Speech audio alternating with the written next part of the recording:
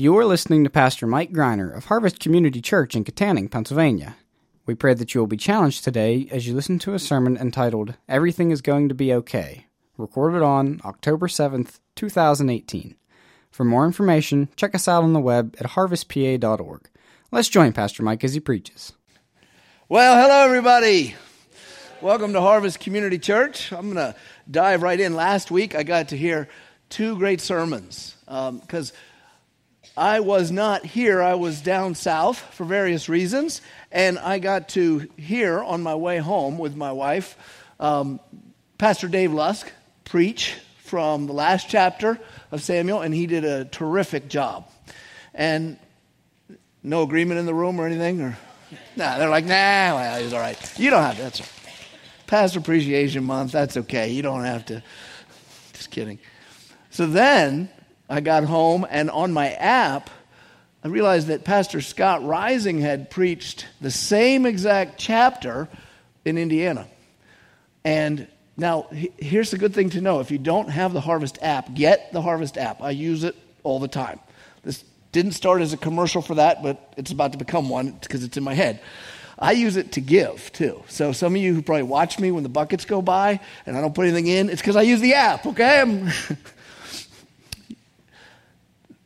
On that app, it has the message that's preached at every campus. Did you guys know that? So I was able to listen to Pastor Scott preach.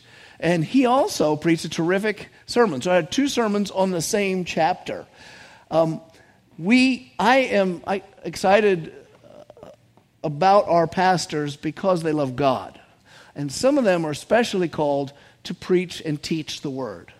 And if you talk to them, you'd see some of them would say, no, that's not really my main calling. But others would say, this is very important to me. And we do our best to develop them, and they're growing and getting better and better all the time at teaching the word. We're even sending 3 of them to an event in a couple of months, or next month, I think, to get even more intense training on how to handle the word. Because the way you see God is through his word.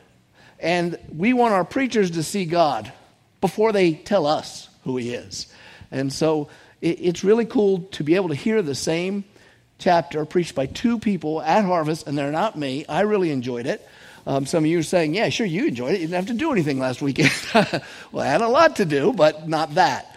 And I want to tell you, so this week, something odd is happening. I'm going to Iowa for a church thing because we're trying to do a campus thing, and I'll tell you later if it all works out with Fred and Scott.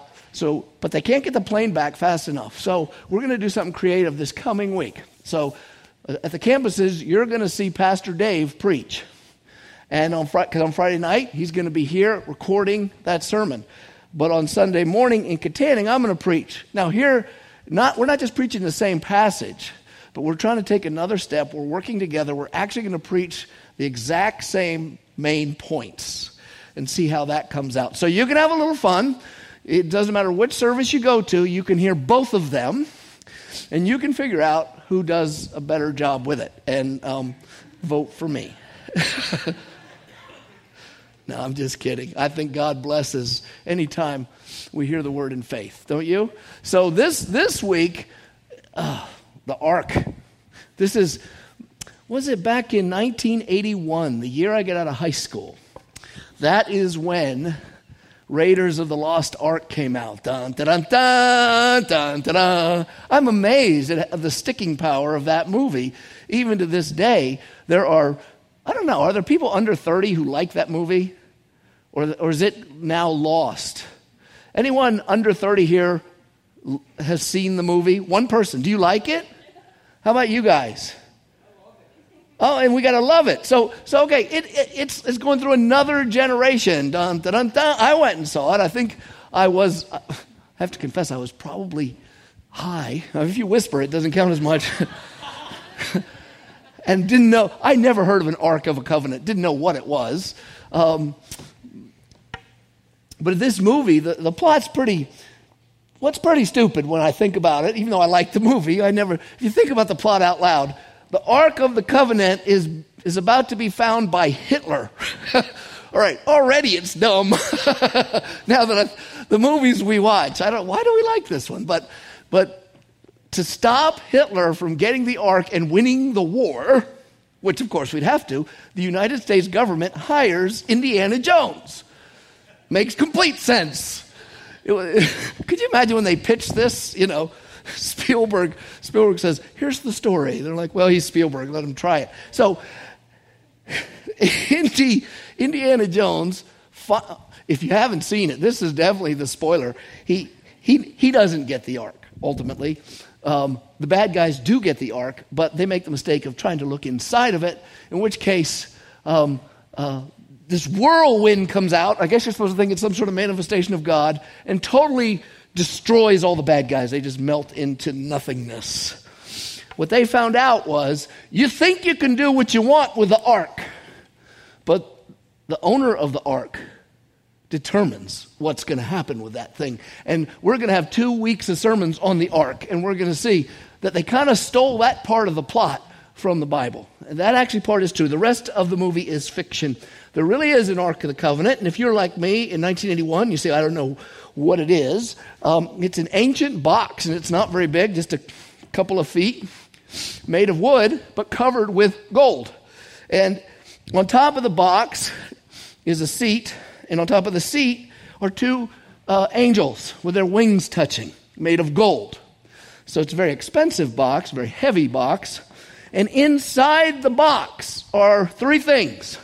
1, the tablets that Moses carried down the mountain with the commandments on it. And they must have been small. In the movie, they're this big, but the box is only that big. So, why did we think an old man could carry big tablets? What were we thinking? God can write really small font, They're probably like this big. There they are. Moses had good eyes. So that's in there. Also, the rod of Aaron, his brother, who was the priest. It was in it, and I think a gold vessel with manna, the bread that fell from heaven.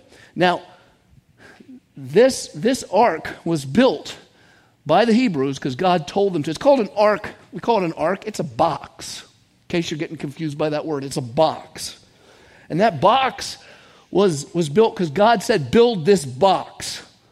Remember, all the Hebrew slaves were in the desert, were in Egypt, as slaves, and then God freed them. Now, for those who know the Bible, you know that. If you don't know the Bible, we can do this from the movies too. You must have seen the 10 Commandments or some other movie, and God gets them all out into the desert. And when they're in the desert, he teaches them who he is. I am your God. And those 3 things inside kind of represent what he gave them in the desert. He gave them the law, tablets. He gave them the priesthood, which a priest is the go-between between you and God, how to worship him, how to approach him. And he gave you physical provision. There's your manna. And remember, your God went with you in the desert too, because what they did with this box was they put it in a tent. And just like the box is called an ark, the tent is called a tabernacle. And in the tabernacle, they put the box in one spot, and they had a few other pieces of furniture. But that box was the holiest spot in the tent. It was the most important spot. And they put a big curtain in front of the box, and nobody could go in and look at the box all year long or anything. You just had to leave it be. Leave the ark alone. If you didn't leave it alone, you could die because it was holy. And in that tent with a box in it, sometimes a cloud would come down. And when that cloud came down, it was the glory of God, and nobody could go in the tent at all. Not only to the box part with the ark, but any part. Because God was there, and he's so holy, no one could go near him, even Moses. And then all the other people were living in tents right around, if you would, God's tent. Do you see the picture of God's tent is in the middle, and everybody else's tent, and they're all camping with God. But when God lifted the cloud and moved it away, the people would say, okay, time to pull up stakes. They'd pull up their own stakes. They'd pull up stakes in the tabernacle, and they would travel. And whenever the cloud came, we stay here. If God's camping here, we camp here. And they also worshiped in this tent whenever the cloud wasn't there, according to the laws of Moses. And without going through many of them, the part we want to think about is the part where they would go and actually see that ark. The one time a year, Yom Kippur, Day of Atonement. It just happened, by the way, on the Jewish calendar like last week or 2 weeks ago, I don't know. And it's the Day of Atonement, or the day where everyone's forgiven their sins. That's what atonement is. No matter how good you tried to be or how much you offered, you're going to find out that following the God of Israel is hard. How many of you have found that out? How many of you have been, like me, frustrated, knowing what is right, but getting mad at yourself because you can't consistently love the way God loves? Am I the only one? We're all in that boat. Well, God recognizes that. And so what he said to the people of Israel, you're going to give your offerings all year, but once a year, I want to make sure you get this. You're completely forgiven. And what we're going to do is your priest is going to get to come to the Holy of Holies one time a year and make atonement for the whole nation. And then he actually but he can't come in empty-handed. He brings the blood of an animal and he throws the blood on this nice box, which sounds like a horrible idea. But it shows you, I guess, sin and sin's ugliness. And then that was it. Then he had to leave and no one could go back in there for the rest of the year. That's the Ark of the Covenant. And the tent that it's in showed that God always traveled with his people. It was the holiest place and the holiest thing the Jews had. The ark led them through the desert. God had them take the ark out when it was time to cross over the Jordan and enter into the promised land. And does anyone know? You probably do. Some of you don't. What happened when the priest who had to carry the ark on poles, because you can't touch it, when they stepped into the Jordan River parted when the ark came through. Or when they went to the very first town that they were to occupy, Jericho. They didn't do it by force. They simply marched around the wall 7 times, blowing trumpets, with priests leading the way carrying, guess what? The ark. And then when they settled in Israel, they put the tent up in Shiloh, and they put the ark in there. And that's where the priests ministered from, God's tent in Shiloh. So now we heard in our text, which was read to us before the sermon, that after getting into a fight and getting beaten up by the Philistines, all of a sudden the Israelites thought, we're not winning these fights. I know what we ought to do. Let's go get that ark. It seems to work. And everything went south. They lost the battle, and they lost the ark to the Philistines. So 3 observations about this text. All right, ready? If you got your pen, you're ready to rock and roll. Here's number 1. People of Israel treated what was most holy as profane, treating God as a servant of good luck charms. Both of those are the same thing. When you treat the ark, the holiest spot, as if something you can do whatever you want with, you're taking what is holy and making it profane. Like digging a ditch in your sister's wedding dress. No, don't do that. And treating God as if he has to serve good luck charms. Look what the people said after they lost the fight to the Philistines. And remember, God is their God. So when they lose to the Philistines, it's a religious issue. God isn't letting us win. And this was long before the idea that a government could have no God. That's a modern idea in human history. So the other people would think our God is greater than your God. So the Israelites are like, God, why'd you let us lose? And they actually said that. Look back to our text. It says, why has the Lord defeated us today? It wasn't these Philistines. It was God. Let us bring the ark of the covenant of the Lord here from Shiloh, that it may come among us and save us from the power of our enemies. Say that we're going to bring that ark and then we'll win the fight. You grow up watching movies. If you watch horror movies, which I don't necessarily recommend, but some of you really dig them, you might notice that if you're stuck with a vampire, and not these modern ones now, when my daughters were teenagers, the vampires actually are someone you fell in love with, and you became a vampire and you liked it because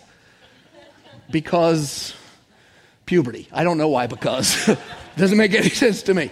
But back in the old days, you used to hate vampires, right? And the way you would get rid of them was you would pull out a cross. You had a crucifix. Bump it out, and they'd be like, oh! I always loved it. And in any movie where there's a demon possession, here comes the most useless person, the priest, right? We'll get the priest. Get out, Satan! And Satan blows up the church and kills the priest. You're like, why did we call him? But he thinks he's going to do it because he's got a crucifix.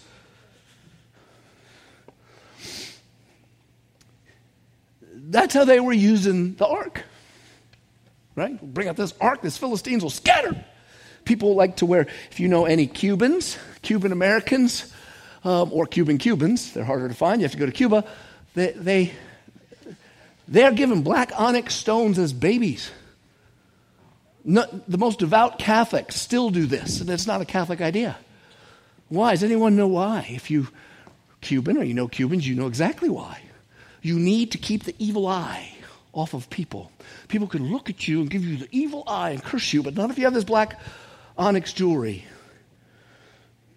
But when I was a teenager, I had a St. Christopher medal. I had no idea who he was or what.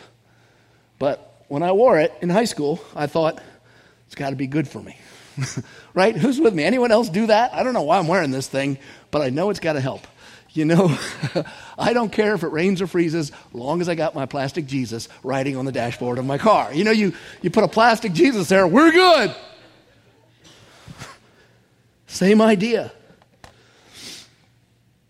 And really, it's not much different than not walking under ladders, knocking on wood, crossing your fingers, throwing salt.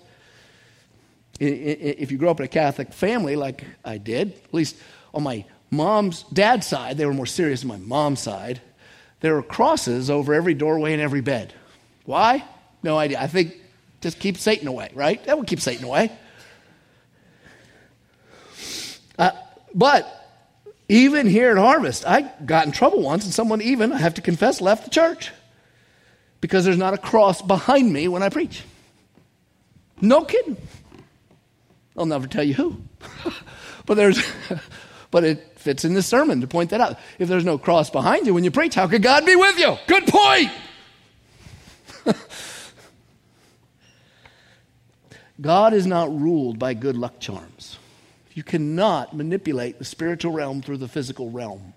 And you definitely can't make God do what you want. And that's what all those good luck charms are saying. Is I will make God do what I want. God, you have to help me. I have a cross. Keep the vampire away. You cannot manipulate spiritual things through the physical. It's all superstitious. It doesn't work. You do not have to throw salt. If you want to, go home, break a mirror. You will not get 7 years bad luck. Bad things will happen in the next 7 years, but it has nothing to do with that mirror. You'll be a little poorer because you have to buy another mirror. Maybe that's your bad luck. But there's a foolish idea that you can make God do what you want, give you favor if you do a thing. I learned a new one recently, that when two people get married, if you go and get a blessing from so many cathedrals, something good happens in the marriage. I don't even know what. None of it's true. Even religious things. Let me show you from Psalm 51. David's calling out to God. He says, God, you will not delight in sacrifice, or I would give it. How about this? I'll kill an animal. Just like you said, Moses said, kill animals and throw their blood and do this. I'll do that, and I'll make you happy. You will not be pleased with that, and you will not be pleased with a burnt offering. Aren't those things in the book of Moses? Yes, but they don't please God. In other words, if you're at odds with God, and you think, well, I'll buy him off with worship. I'll go to church. You're not going to buy him. It says the sacrifices of God are a broken spirit. A broken and contrite heart you will not despise. First, says the word of God, get your heart right. Then make your offering. Get your heart right. Then go to church. Say to God honestly, okay, I blew this thing. I'm not that awesome. You are that awesome. I want to know you. I want to love you. Okay, now you're ready to do your offering. But if you think you buy him off, well, you get the point. So the Israelites, they asked the right question. Why did God let these guys beat us up? But their solution was wrong. Well, we better go to church. No. You better go back to your question. Why did God let them beat us up? Don't leave your prayer till you get the answer. They should have, that's called repentance. They didn't do that. Instead, they said, I know, let's get the ark. This thing we're not even supposed to mess with. And let's just throw it out into this battle and let the pagans have it ultimately. Second observation, Eli and his daughter-in-law correctly saw the horror of the loss of the ark. Eli and his daughter-in-law, we do not know her name. Her name is not given. Eli and his daughter-in-law correctly saw the horror of the loss of the ark. Old Eli knew Phinehas and Hophni were going to die. Samuel just told them last chapter. Remember? Samuel, yes, Lord, I'm listening. What do you want me to know? This is a nice message. Go to your boss and tell him I'm going to whack his kids. Do I really got to tell him? Yeah. Eli, I got news for you. What is it? I don't want to tell you. Come on. Nope. Just tell me. And he tells them, and Eli, remember that? Eli goes, well, if God said it. Eli is not, he's not high on courage, but he does have faith in God. And he says, if God says it, so be it. He knows Phinehas and Hophni are going to die. I'm sure he's not looking forward to it, but he knows it. That's not what causes him to fall over and die. It was the ark. He understood. Look back to our text, verse 15. Now, Eli was 98 years old. I mean, he lived a long time. His eyes were set so that he could not see. And the man said to Eli, I am he who has come from the battle. I fled from the battle today. And he said, how did it go, my son?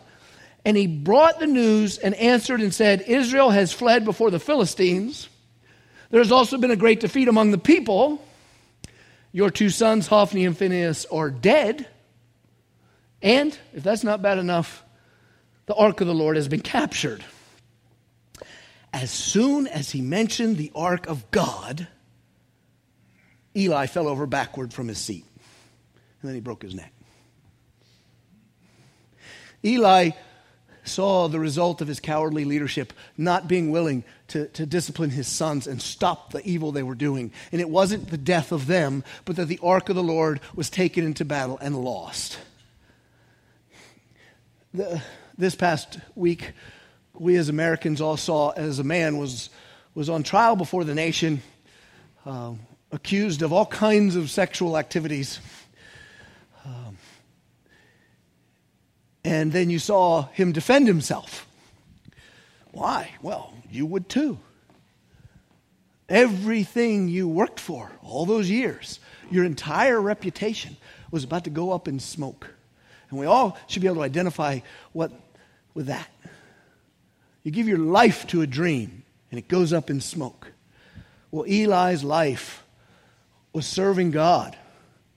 And because of his stupidity and the way he handled his sons, he didn't just fail at age 98. No time to make up for it. But he lost the most holy thing in the nation. The thing his nation had with him from the desert a couple hundred years before.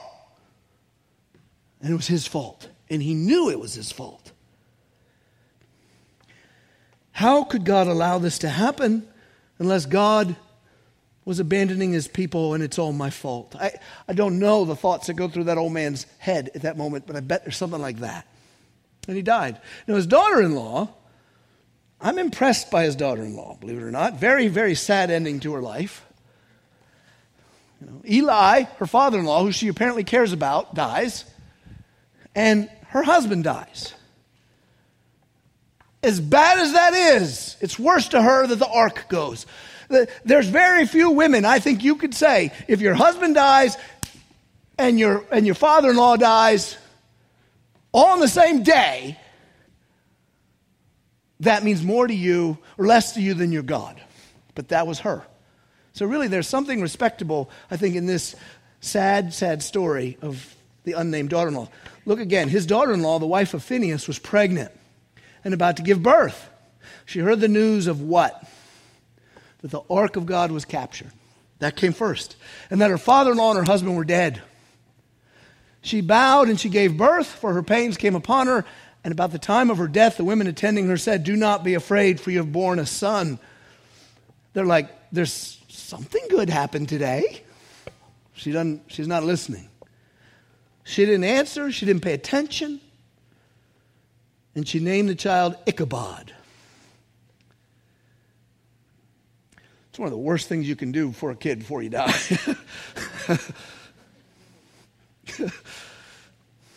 Saying the glory has departed from Israel. Why? Because the ark of God had been captured. And because of her father-in-law and her husband. She's obviously sad about all three of those events. But what is most important is that ark was gone. And then she said, for the glory has departed from Israel. For the ark of God has been captured. As far as we know, these are her last words on the earth. The ark of God has been captured and her heart is ripped out. Because her nation was favored by God, and this was a sign that perhaps they weren't. Kavod. Kavod. Kavod. Kavod. Bring it from your throat. Kavod. Now, we don't talk like that, so you can change that V into a B and go with, and sharpen that K up, get the out, and you have kabod. Kabod. Chabad. It means glory in Hebrew. Chabad. Chabad. Not a good Hebrew. If you put an I in front of it, you nullify it. Right? Like if you have the word necessary in English, necessary. If you put un in front of it, you nullify it. Unnecessary. Okay? Chabad, ik, Chabad. No glory is this kid's name. No glory. Was it Washington Irving wrote Headless Horseman, Ichabod Crane? The name is no glory. The boy's going to grow up with that name. Can we just take the I off? No. Ichabod. God has been dishonored. This nation has been dishonored by the high priest and his sons, and for that, their grandson is going to be called no glory.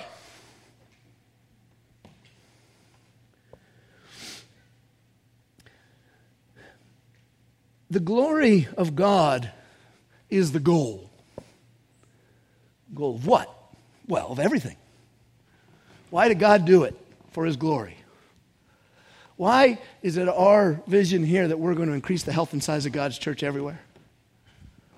Ultimately, it's for the glory of God. Or we wouldn't do it. The key to the Christian life is what? There's a lot of ways you can answer it, but ultimately, it's to bring God glory. The key to your life, the reason you exist on the planet, is to bring glory to God. And someone can say, well, I'm not going to obey God. He'll still bring glory through you, even if it's through your destruction. He will get glory.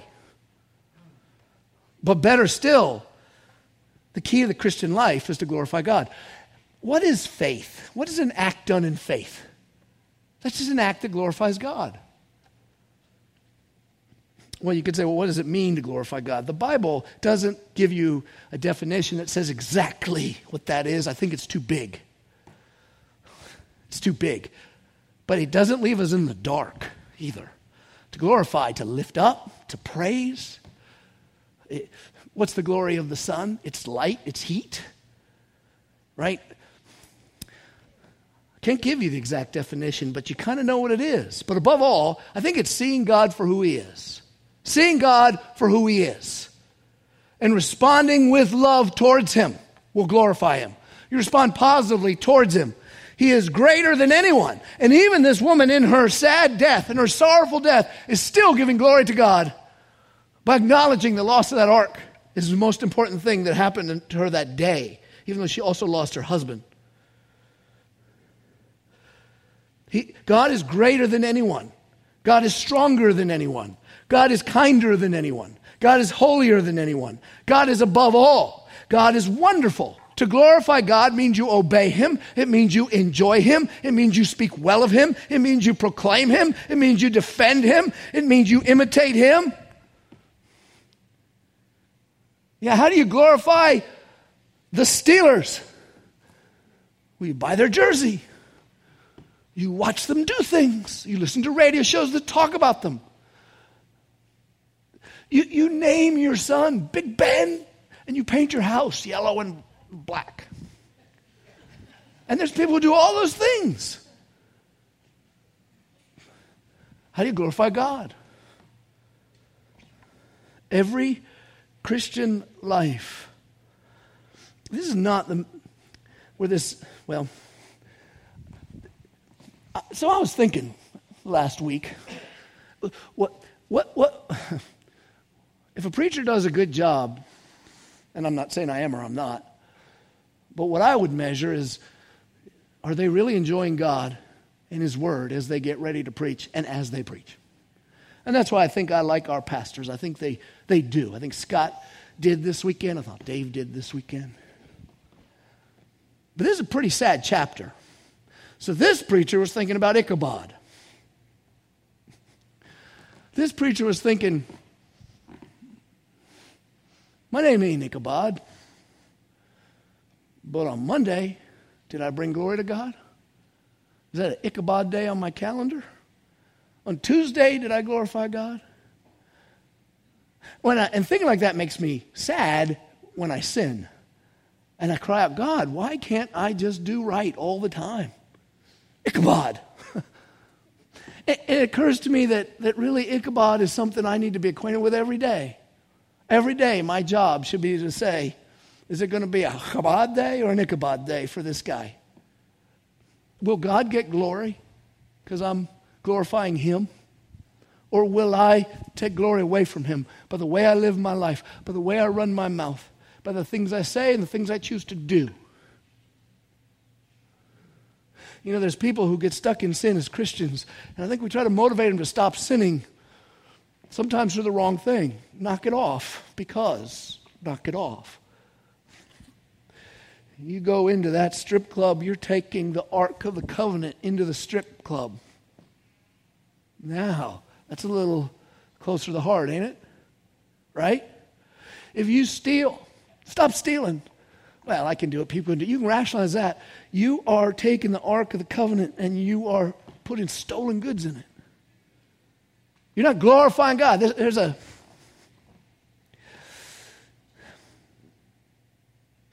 You're picking up what I'm laying down. I'm not going to hammer this much more. Just say, Israel disgraced God. And that boy represented the whole nation. Ichabod. Wasn't just the priests, it was the soldiers. How come we're losing? I don't know. Let's get the ark and throw it out there. God was withholding His favor, and Eli figured that out, and his daughter-in-law figured it out. And it caused both of them to die from sorrow. Ichabod reminds the nation. Now, this is not a happy little text, is it? In fact, at this point, it's kind of bleak. So I can't end on bleak. I don't want to end on bleak. Do you? So the third and final point is the story is not over. This is not the last chapter of 1 Samuel. If it was, it's a bad ending. No. Eli is dead. All is lost. The ark is gone. Pregnant women are dying. Children are getting horrible names. Can it get worse? Can I remind you of a familiar text from the New Testament? It's the wedding text, 1 Corinthians 13. Now, faith, hope, and love abide, these three, but the greatest of these is love. This verse is often said at weddings. We talk about how awesome it is to love each other so we can go off and be married and find out how hard it is to love each other. But that's a whole other sermon. But we remember love never ends in that chapter. We remember love never fails. And when we think of faith, we think faith is the victory that overcomes the world. You know which one of those three is often forgotten is hope. Oh, and it's most needed. Hope is just as eternal as love and just as eternal as faith. Hope is the knowledge that it can and will get better. Why? Because God. The very first verse of this wretched and horrible chapter, because it is wretched and it is horrible. Nothing good happens in it. Nothing.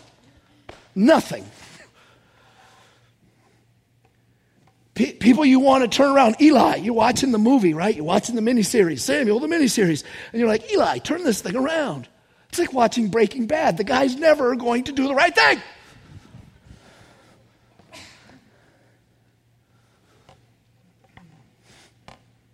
But the very first verse said this, and the word of Samuel came to all Israel.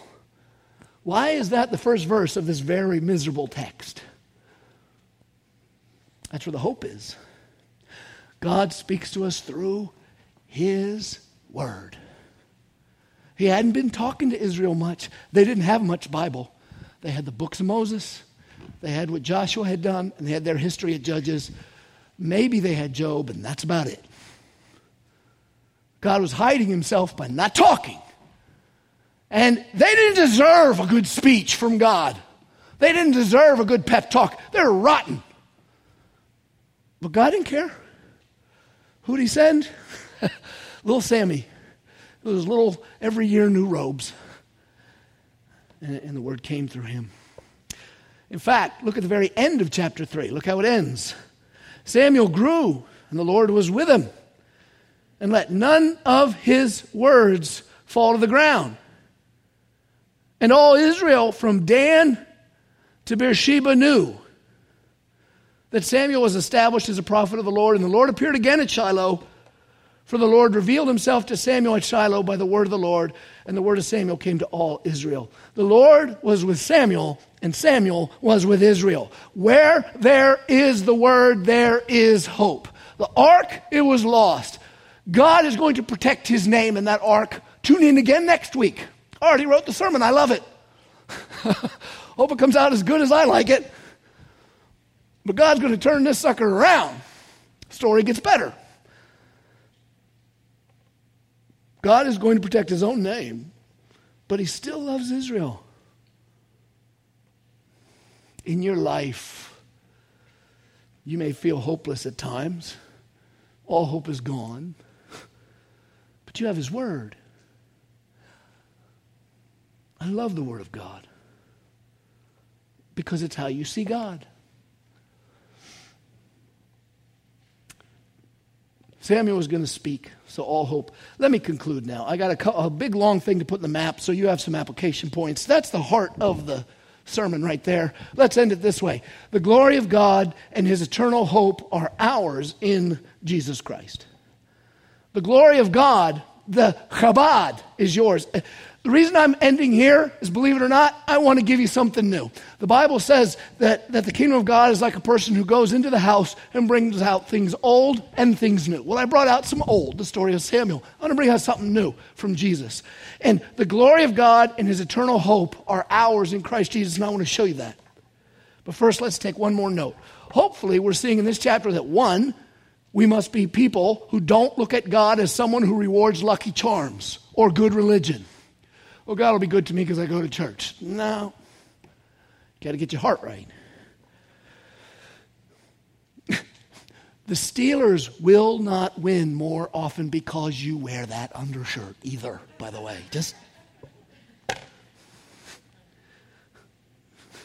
Or because you sit in that chair with that drink on that day. 2, that we must live to glorify God by obeying His word. They could have lived that way. They didn't. And 3, we need to see that we always have hope, even in the darkest moment. Why? Here, because God has not left us. Let's go back to that ark, that lost ark. By the way, where's the ark today? Nobody knows. It could be destroyed. It could be gone. There's people who think it's secretly under the Dome of the Rock, which is this big Muslim building that's on the Temple Mount. Secretly down there, hidden. But if anyone ever finds that real ark, it'll be a worldwide event. People will freak. They will lose their stuff over this. But I saw that movie. Don't open it. That ark is not God. It was a symbol that God used to show that He was leading and traveling with and living in a tent and camping with His people. With this in mind, I'd like to direct your attention to one last verse, one short verse. Well, I want to show you something that you may never have seen. John 1:14, speaking of Jesus, He's called the Word, right? And the Word became flesh and He dwelt among us. And we have seen His kavod. We have seen His kavod, the kavod of the only Son from the Father. The The kabod of God is the kabod of the Son. The glory of the Father, we have seen it. How? By looking at Jesus. That's pretty cool already. That's not the part I want to show you. Full of grace and truth. You want to see the glory of God? You don't need to look behind a veil or look inside a box. Look at Jesus. Now here's the part I want to show you. And the Word became flesh, and boom, here's a verb. Dwelt. Dwelt. Dwelt. That's a cool word. We don't use dwelt that much, do we? Dwelt. Remember back when I dwelt at Ford City? Yeah, that's where he dwells. In Greek, you ready for your Greek? That word is skenao. It doesn't matter that you remember that. I just want to prove to you that I actually looked it up. If I didn't know what that was, you could say you didn't look it up. I did. It's skenao. Just me saying it makes you want to say it. And you're thinking, I can't say it. There's people around. But you can say it. Skenao. You want to. You can feel it, can't you? The word means dwelt. But actually, the word skenao, and you may look, you can Google it. I don't know how you spell it in English, because it's a Greek word, but try skenao phonetically. You'll find that the word skenao is based on the word, ready? Tent. Now let's go backwards in our minds. Where did God put the ark? In a tent. What did it show? Your God is with you. When it was gone, the glory was gone. The Word became flesh, and He tented among us. And He showed us the glory of God. Why does that matter? You see, God is with you. You say, well, what about the sacrifice? In order to see that tabernacle, someone had to bring blood and throw it on there for our sins. Here's the cool part. And if you've been studying Hebrews, this will make a lot of sense to you. If not, you can study it later. Jesus already entered into the holy place in heaven with His own blood. And that blood pleads for you forever. Have you ever heard the Bible verse that says, we always have someone who makes intercession for us? Jesus. And you might think, well, that's good. Jesus is always up there with His prayer list. And He's like, well, I got to pray for Bill again. He's always here. That's not the right picture. The picture is that the blood has already been shed once. Jesus died, the innocent one, to bring atonement for our sins. So anytime we come to God, there's no sins. He paid it. There's a wonderful song we sing some here at Harvest that has the word surety in it. Arise, my soul, arise, shake off your guilty fears, and all that stuff. All that song is about is a picture of Christ bringing the blood of Himself and throwing it on the holiest place in heaven. Next time you hear that song, think about those words. You'll see it. Christ sacrificed Himself once for you.